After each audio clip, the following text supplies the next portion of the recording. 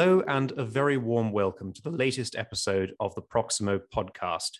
This is your host, Thomas Hopkins, reporting to you from London.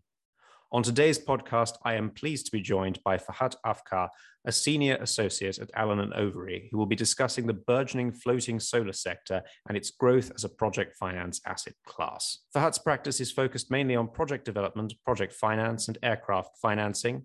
His core experience includes advising on project development and project financing in power sectors, representing a bidder, a sponsor, and/or a finance party in various notable power projects in Indonesia. His recent transactions include the 1,800 megawatt Jawa 1 power and FSRU project and the Cirata floating solar power plants. Ferhat has also advised PT Garuda Indonesia on its global aircraft restructuring and various aircraft delivery and novation deals. Ferhat, thanks so much for joining me on the podcast today. Hi, Thomas. It is my pleasure on behalf of the ANO Jakarta team to join here and share our experiences particularly on floating solar PV, as we will be discussing it today. It's really great to have you on the podcast. Floating solar is, I think, certainly a very interesting sector. I mean, to start off, I think it might be helpful perhaps if we discuss kind of the case for floating solar investment. So, I mean, under what circumstances do you think that there's a strong business case for floating solar over and above ground-mounted solar? Thanks, Thomas. I think that's a very interesting question to start off this discussion. Let's address the biggest elephant in the room. Floating solar PV, it's an emerging market.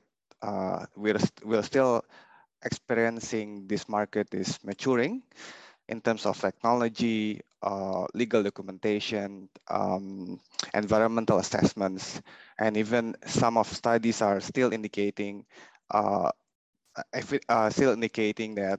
we're still expecting some evidentiary scientific study to prove some of obstacles and also solutions to floating solar PV, which I will specify later on the call. So the biggest advantage of floating solar PV, I think, based on our experience in doing the Cirata project, is there's no land required for the project. In the countries such as Indonesia, where the land price is increasingly high as we go over time and as the economic growth and as the industrial estates are growing, as well as the residential are growing, then it's difficult for solar PV in general, which requires a very large area for laying down the solar PV arrays. So in that case, if there's a water bodies that can be used nearly densely populated area, that water bodies can be utilized for the development of floating solar PV. Another business case that may be helpful if the water bodies is already used for hydropower reservoir, where the floating solar PV can take benefit of the synergies between the existing electricity facilities in that hydropower, as well as the floating solar PV. So I hear you're about to comment on something, Thomas. I'll pause here. Well, thanks, Ferhat. I was just going to ask in relation to the land, am I right in saying that it's not even just the sort of sheer amount of land that's required for ground-mounted PV? You usually have to have land of the right type. So if you've got particularly sort of mountainous terrain or terrain with large amounts of rainforest or something like that, which I think might apply in Indonesia, as I understand it, it would be difficult to do ground-mounted PV. Yeah, that's correct. I think if you want to build ground-mounted PV in a densely populated area, then it means there will be a lot of buildings already established in the surrounding lands. And it may not be a very good area because there will be shades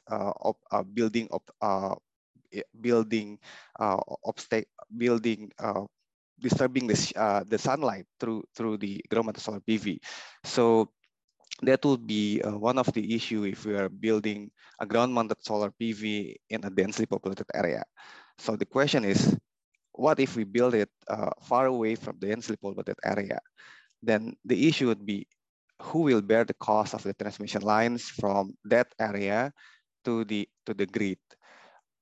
If it's already an existing grid system nearby, then probably the cost may be calculated, may be financially discussed by the sponsors and considered.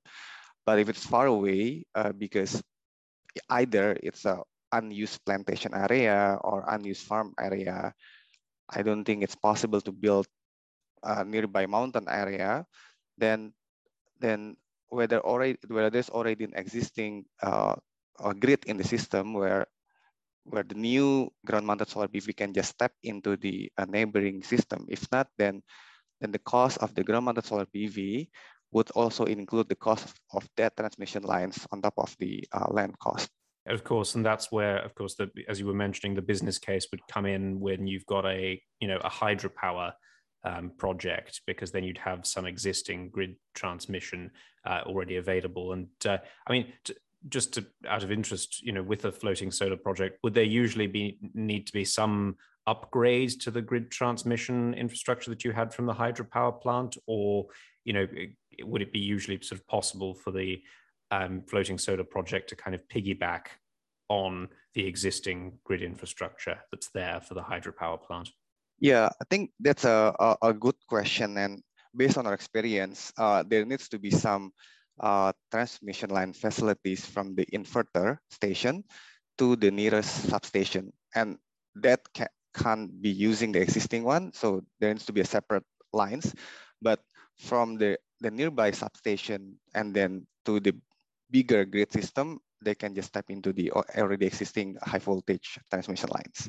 Okay, thank you very much, Ferhat. So I suppose we've established a kind of business case for where floating solar might potentially be more viable, generally sort of densely populated areas or areas where you've got sort of land constraints particularly. Just thinking about, lenders moving into this area, and I know we've seen a number of project financings in recent years.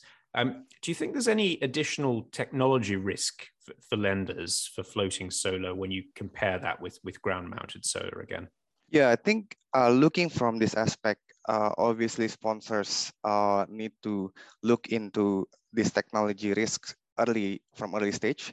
So I think the earlier stage of solar PV development would be site identification. That would require what type of water bodies that will be used to develop, and then what is the downstream or the upstream of the flowing from or flowing into that water bodies, the location, etc. And that would need to be assessed periodically as the assumptions of the project develop, given there will be already feasibility study made, and then legal study made, and then ESC study made. In terms of specific issues, I think here the most important issue is issue related to the site. So we need to, as mentioned, we need to know what the type of water bodies, natural lakes, can it be used for floating solar PV? Is there any limitation? And whether there's an existing algae growing in natural lakes or as well in the reservoir. And if there's an existing algae, what would be the impact if there's a floating solar PV floating over some of the surface area?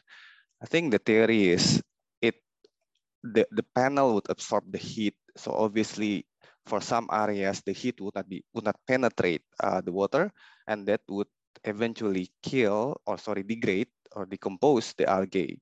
And it means a reduction of oxygen level in the water.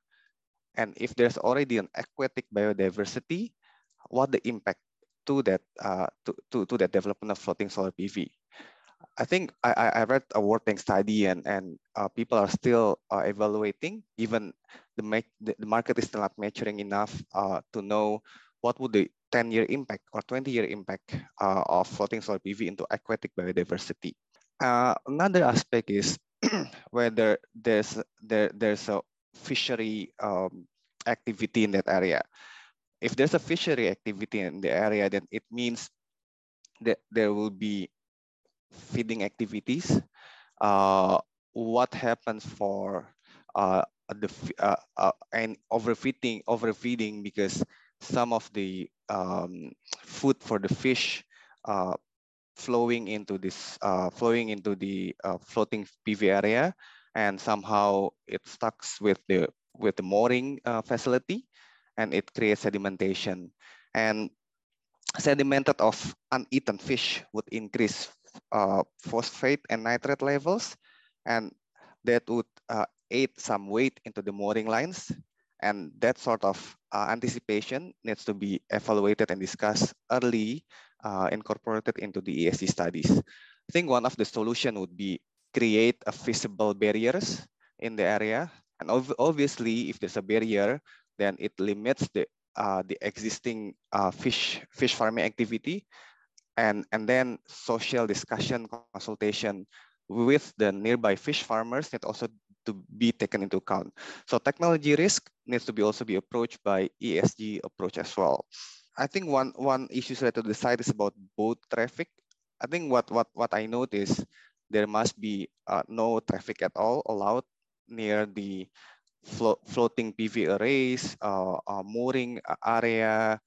If it's a floating inverter, then there's no traffic at all that would disrupt the integrity of the project. Second aspect is issues related to the EPC contractor.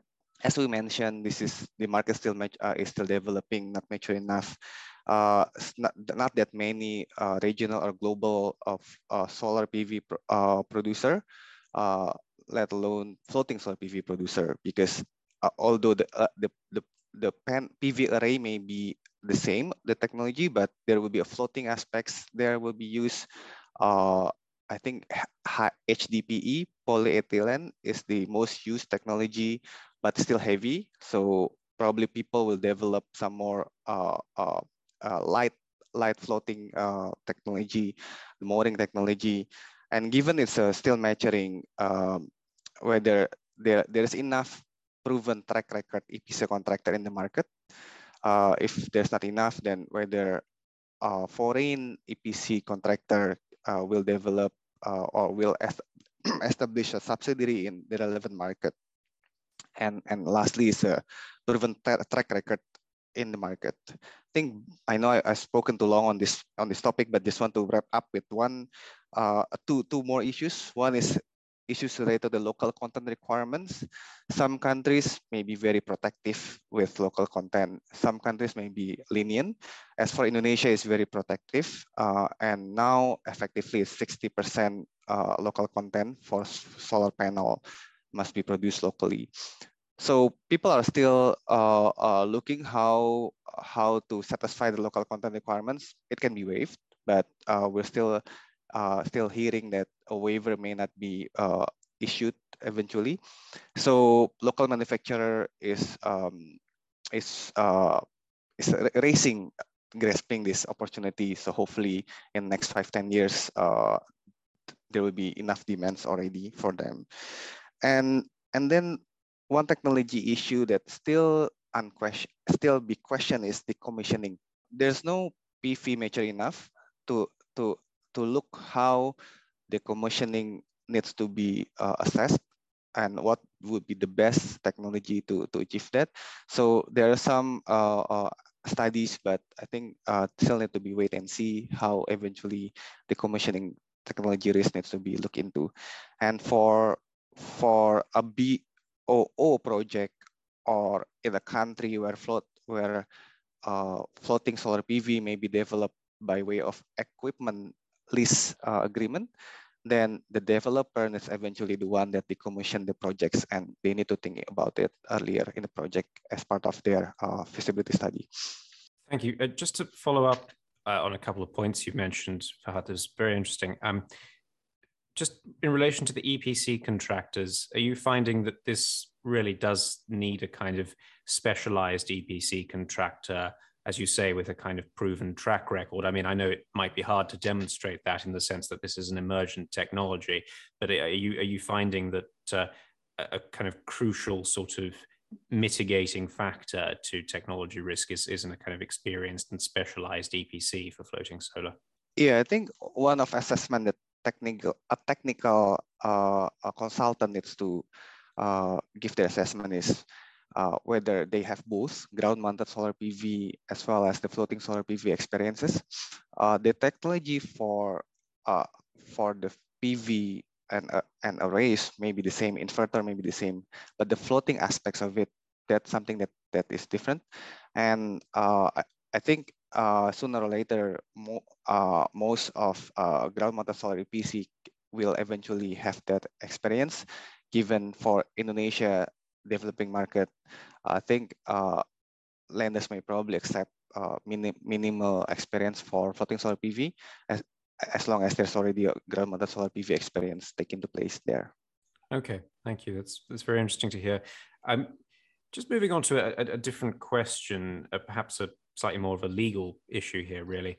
Are there, in your experience, any complexities related to lenders taking security over the water, or indeed the right to use the water on which a floating solar project sits? Because I know perhaps it's slightly more straightforward with ground mounted, in the sense that either the developer owns the piece of land and lenders can take security over that, or the developer has a lease for the land and lenders can take security over that. But I know with floating solar, you perhaps run into issues where water is sort of publicly owned, and so I don't know if you've ever kind of come across issues with the kind of security interests in relation to the water or the right to use it. That's a very interesting question, and we as the lawyer, I think, really like jumps up of our chair. And so what would be the security interests that can be taken into by the lenders? So and I think to answer the question, take a step back is what sort of site control or water use permit or rights that can be that needs to be obtained or held by the developer. And country per country may have different approach. There's a country that probably allow a private reservoir to be privately owned. So as such, access to the surface water subject to that owner, or in some other countries, water bodies cannot be owned. So it needs to be under some sort of licensing aspect. So as for Indonesia, no one can own or held a title over water bodies. So it will be under a license. So from the lender's perspective, if this is a common situation for all developers, for all projects, then this is a country risk. And this is an inherent risk. And lenders who wish to push a carbon emission limitation or push their green agenda, there's no other way than accept that there will be no land title for the projects. And that's up to the sponsors and or the legal counsels, either for the lenders or sponsors, to create an analysis that may be acceptable for the lenders. So typically, I think lenders would see when project goes to, knock on wood, bankruptcy or default, there are two options: either obtain the shares in the project company, and I think that would solve the issue because no assets or no license needs to be transferred by the purchasee. But if lender sees that I don't want to sell the shares, I want to sell the assets, then the assets, all the contracts and the licenses need to be transferred to third parties. I think rule of thumb is, from administration law perspective, license may be transferred subject to discretion if the relevant law or the relevant license does not explicitly allow.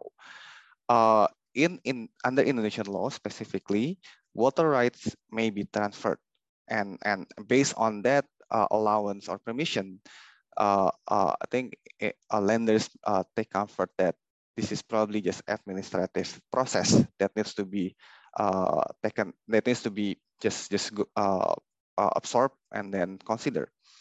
So I think on the water access, I can see that obtaining the license and traveling the license is not probably an issue unique to Indonesia.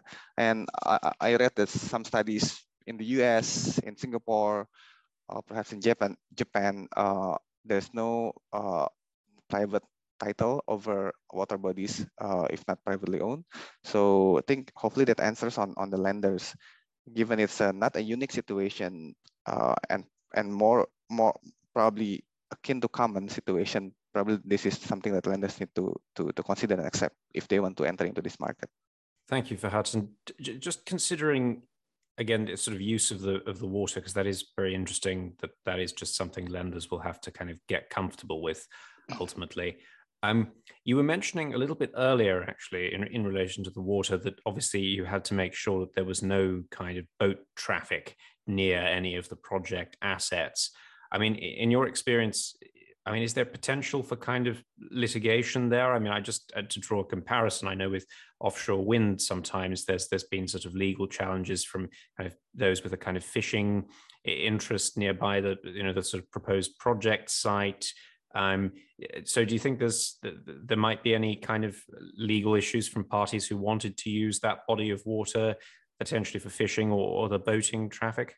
Yeah, I think for natural lakes, the use of natural lake, the zoning, maybe most importantly for tourism.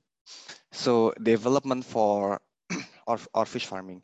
So the development for electricity may need some changes to the zoning, and there are some mechanism in place in most countries, and that would include consultation with the public. And I think in that public consultation, eventually people have opportunities to comment on, and given if it's natural lake, fish farming there, or as well as tourism, is not something that a private right. It's more like a license or permit.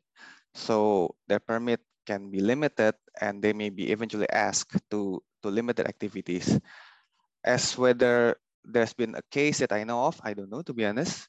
But in existing in the project that we've assisted, it's a hydropower, and the primary use would be for electricity, and other use would be subject to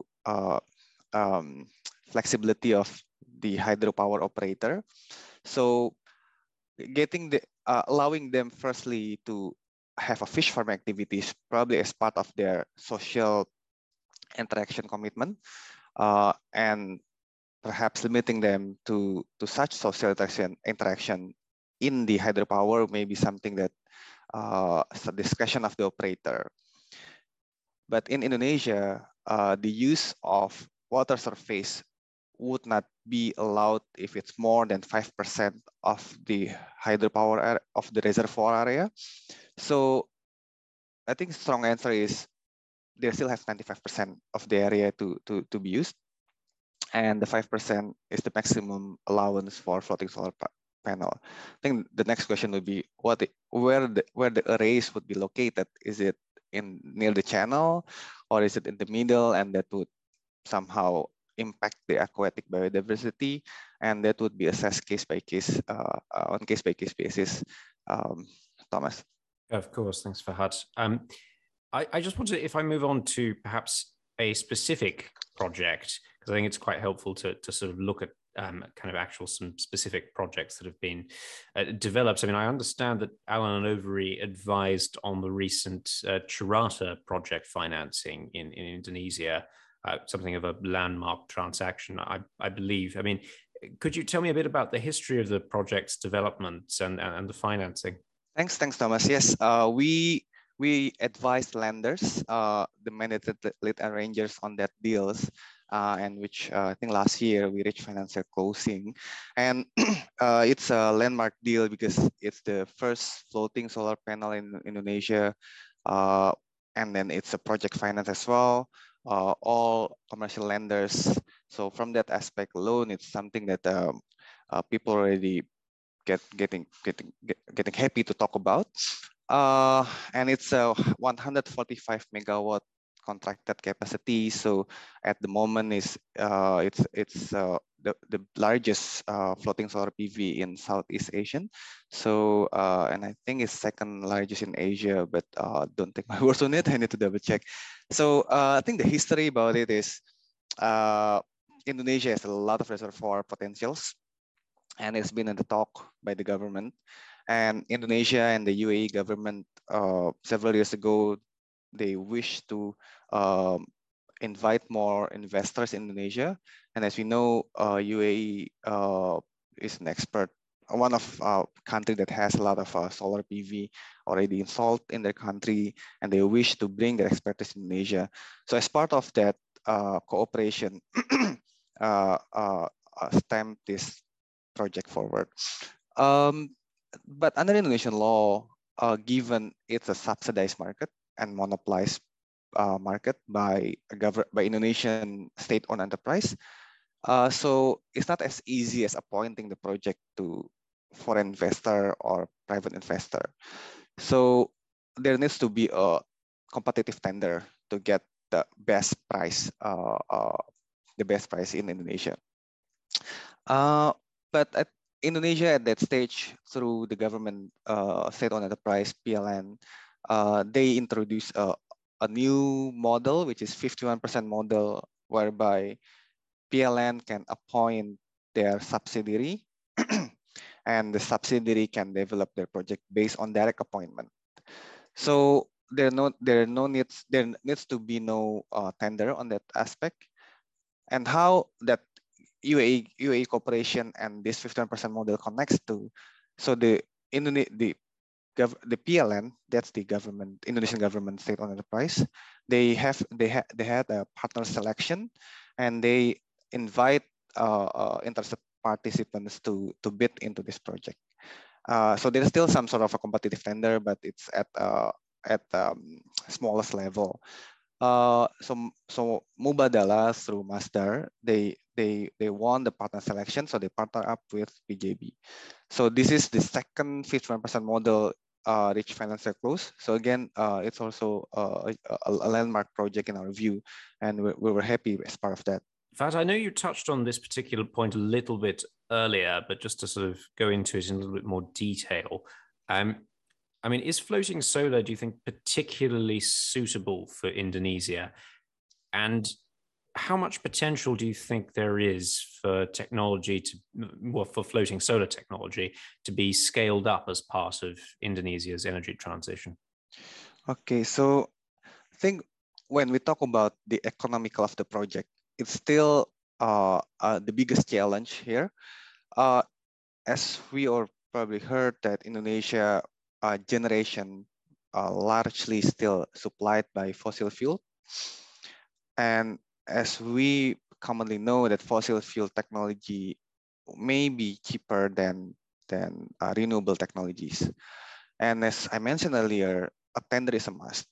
And a tender would require any new project to be benchmarked against the fossil fuel. So if I put a number on this, for example, coal-fired probably around 6 cents per kilowatt hour, and it's difficult for renewable energy to come below that. But I know some developers were able to bid below that fossil fuel base of generation, cost of generation. So that's the biggest challenge. Whether we have huge potentials, yes, we do, because we basically a maritime country. We have 1,000 natural lakes. We have 1,300 man-made lakes, and studies have not been developed as to the potential, because not just because they are lakes, they can be used for floating solar PV. The grid study needs to be taken into energy yield needs to be taken into a study, and sort of other studies needs to be taken into account. But Indonesian government already estimated, I think, around 1,000 or 1,500 megawatt potential for floating solar PV. and that would include 1, 2, 3, 4, 5, 6, 7. 7 projects are in the pipeline, and we're still monitoring closely whether this would be government-owned project or independent power producer project. But hopefully, this will be open to private sectors, and soon we will be hearing that, hopefully. Yeah, and I think to answer that biggest challenge, the government knows, and they need to come up with solutions, and I think the solution would be more subsidy, and we know that there's a draft bill in place that would introduce a specific renewable subsidy that would be managed by an independent body, and the independent body is asked to manage these funds, and so that each year these funds would not be burdened the state budget because of the subsidy nature of the renewables. Yes, of course. Thank you. And that's brilliant to hear that there are sort of potentially 7 projects in the pipeline. Ferhat, I know you've mentioned some of the challenges that sort of floating solar development in Indonesia still faces. But is there anything else that springs to mind when you think about the most significant challenges that either developers or lenders face in relation to really scaling up floating solar technology? Yeah, I think one of the biggest challenge, at least that we are hearing in the country, in Indonesia, is local content. So it's either we want to push more technologies, either foreign or local, to be introduced first in Indonesia, and Indonesia learn slowly of this technology, and then eventually, when the market is mature enough, the local content is pushed slightly higher. But I think now it's already like stringent 60%, and that's something that a sponsor and a lender is looking to this closely. And as mentioned, a waiver is possible, but waiver is case by case basis. And I think, coming back to your point, another issue is about what happened with the existing users of the lake. So we mentioned, if there's a fish farming, hopefully there won't be any objection, because Indonesia may open a challenge of issuance of license if there's a misprocedure in issuance of the license, including environmental reporting or license. And one of those avenue is maybe caused by lack of consultation. So I think close requirement by the lenders that consultation is conducted, the issues is applied properly. That's one of the biggest challenge that needs to be handled for any project, if I can say so. And lastly is, as I mentioned, near densely populated area is the strongest business case. And we have a lot of industrial estates in Indonesia, and they have a cooling reservoir, or they have this reservoir for tourism, and these developers of industrial estates are willing to build floating solar PV in that reservoir, so that they can somehow self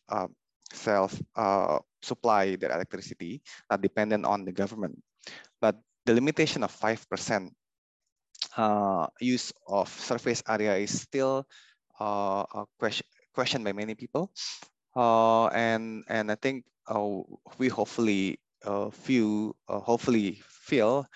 the government would amend that, because yeah, there are a lot of interesting projects in the pipeline, and I think I can explain what are those projects if we still have time. Yes, by all means. Thank you, Ferhat. Yeah. So I think if this is a public knowledge that Singapore intends to invite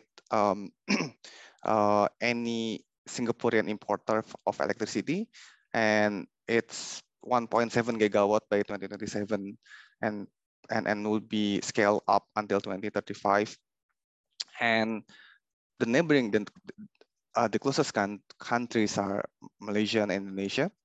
Malaysia has this restrictions on import of electricity if it's generated in Malaysia. So people are looking into Indonesia, and Batam is a provincial government in Indonesia, and they have a lot of reservoir. But if this 5% limitation is still in place, then it's maybe difficult to maximize the reservoir in Batam to tap into this Singaporean request for import of electricity. So that is one big projects that people in this area are really looking closely and how it's going to be unfold. Thanks, Ferhat. I've just got one final question for you, really. And you did start to address it earlier, I think, when we were talking about technology risk, because you were sort of saying that technology risk needed to be approached in relation to ESG issues. I was just thinking about ESG concerns surrounding floating solar. I mean, does floating solar have any ESG advantages or disadvantages in relation to ground-mounted solar? Yeah, I think that's a good question. One thing can be advantage and disadvantage is water evaporation.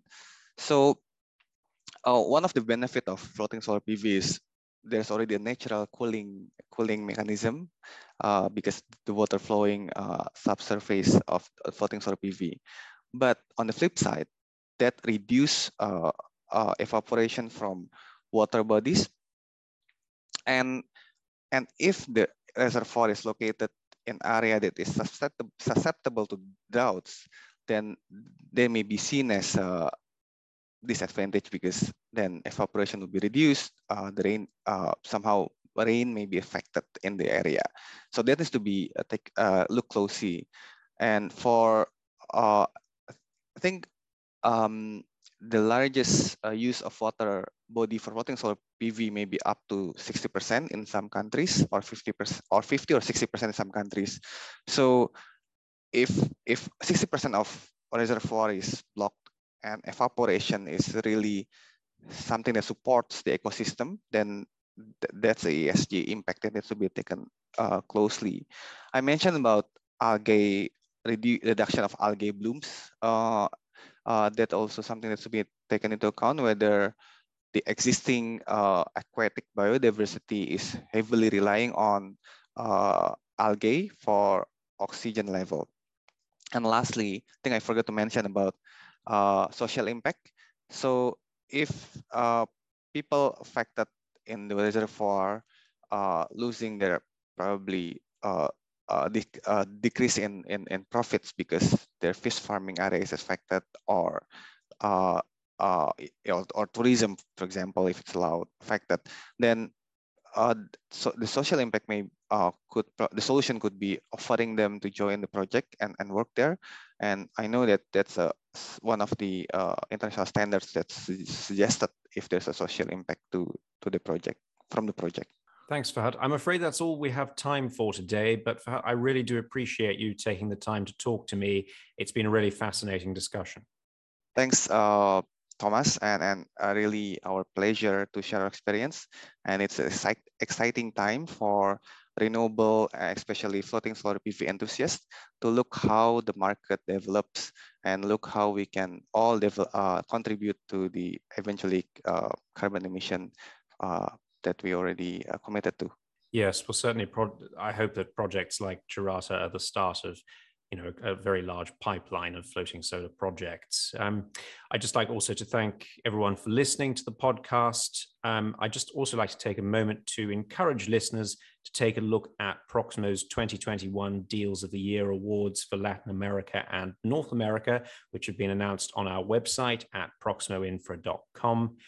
Be sure to join us again for next week's episode of the Proximo podcast for more of your latest project finance, energy, and infrastructure content.